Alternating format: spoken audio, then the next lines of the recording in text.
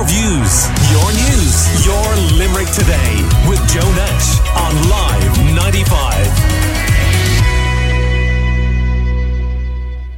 An amazing discovery at the famous Cliffs of Moher, where an exceptionally large fossil of a sponge has been found in excellent condition. Here to tell me more about this extraordinary discovery is Dr. Eamon Doyle, geologist for the Burren and Cliffs of Moher Global Geopark. Good morning to you and a happy new year to Eamon. Good morning, Joe. How are you? I'm good, thank you. So what exactly is a sea sponge? Well, sponges are animals, essentially. They're very abundant in the sea right now. So if you go out and you look, you'll find them. And they also occur in freshwater. They're very, very common, but they're very often overlooked because they're kind of amorphous. They don't really have any really strong characteristics. And they're very simple creatures. So, for example, they don't have blood vessels. They don't have a nervous system. They don't have a brain.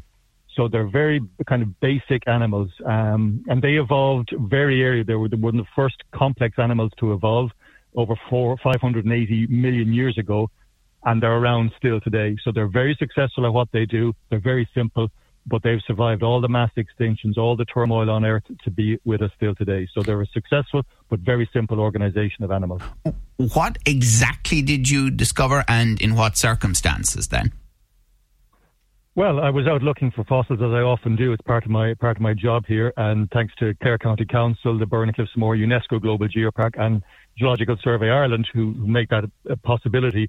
I looked for fossils to try to figure out what was happening in these rocks in the Burren area, and I found this sponge. Now, I knew there was little bits of sponges in the rocks. They weren't very interesting, and then I found this big one, and I knew straight away what it was. So, yeah, finding a fossil of those sponges of that size in these rocks, and the rocks are 315 million years old, so they're not new. So these are very old, but they're very, very well preserved, and also they're very large for the kind of sponge they are. So I immediately contacted Dr. Joe Botting. He's in the National Museum in Wales. He's a world expert on these kind of things. And he came over straight away. He said, look, I've got to see this. This is unusual and exceptional. So he came over. We did some work here with Lucy Muir as well, and wrote up the paper. Yeah, we decided it was definitely new species. So we gave it a new name. So this is the only location where it's known from at present. Hopefully other researchers will come across some other ones familiar, similar to it, and maybe, we'll find those others elsewhere. But right now, this is the only location in the world where this particular species is known. So it's not called the Clare Shout or anything like that, is it?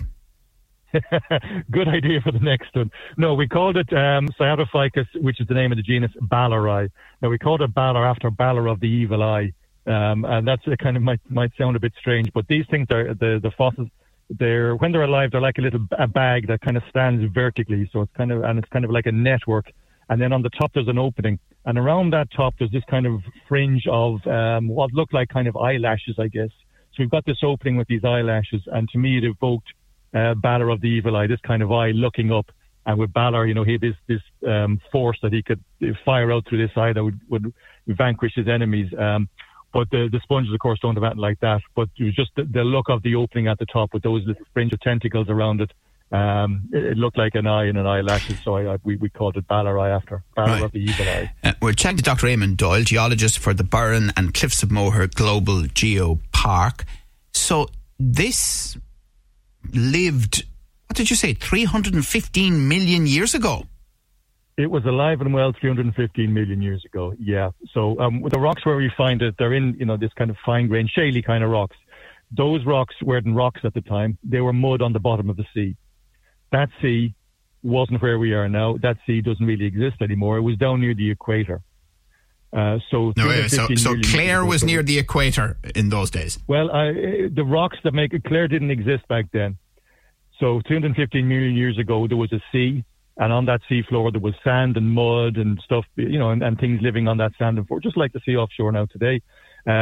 Over time, then, those sediments, those mud got buried deeper and deeper, and then they turned into rock. And then plate tectonics shifted those rocks from there. Over 350 million years ago, we've been traveling north to get where we are now. And we're still moving, by the way.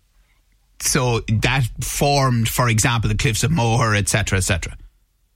The rocks that make up the Cliffs of Moher, yeah. And once we got where we are now, there was all sorts of erosion that's ongoing now. There was erosion from the last ice age, the ice age that came, ripped up a lot of the rocks and exposed those rocks in places.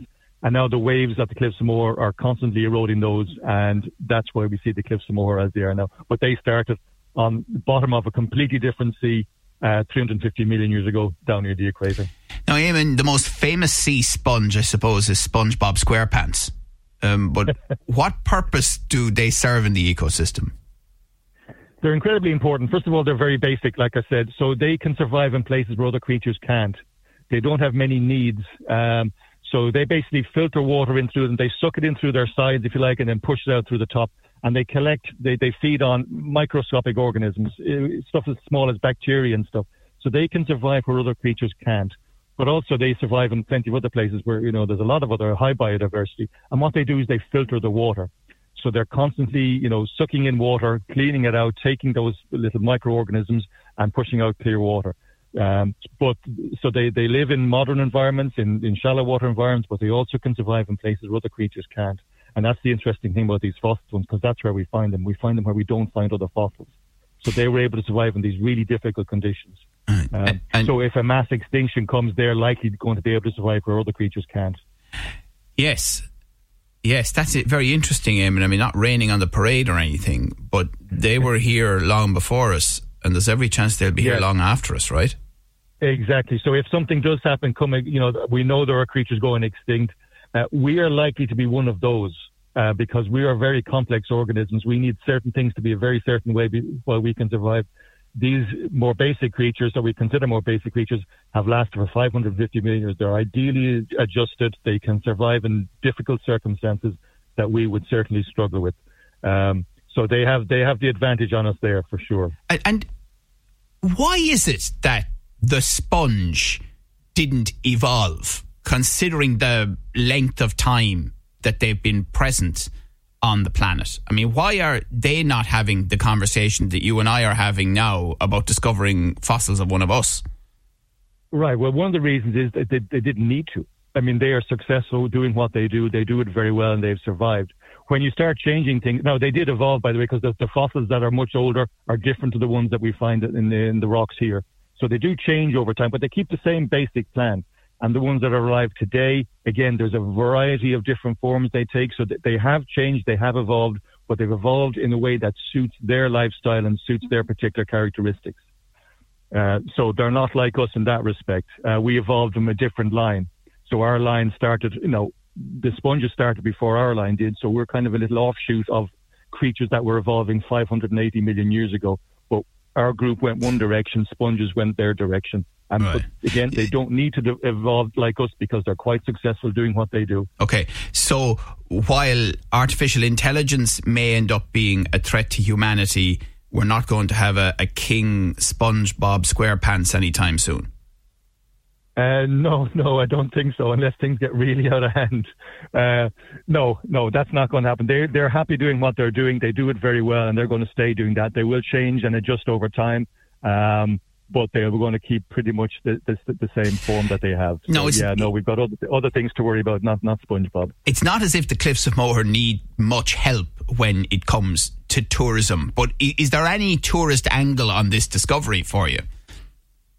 Yeah, well, as you say, the Cliffs of Moher are world-renowned, but what we'd like to do is add this extra layer to it and say, look, the Cliffs of Moher, they're not just cliffs sitting there. They have this deep, complex story within them, and that tells us about the evolution of life on Earth.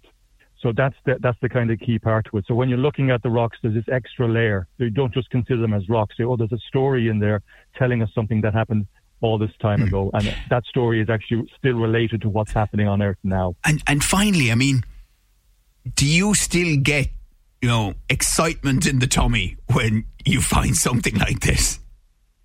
Absolutely, I do. What keeps me going, it's kind of what gets me up in the morning. I think, well, what will I find today? Now, most of the times when I go looking at rock, I find the usual stuff or I find nothing. But every now and then, and I've got a kind of a backlog of stuff that there'll be new papers coming out later on this year on new stuff, also from here as well. So there is more new stuff, and that's kind of one of the key things I like to tell children when I go to the schools. Say, look, geology, paleontology is not just stuffy drawers in a museum.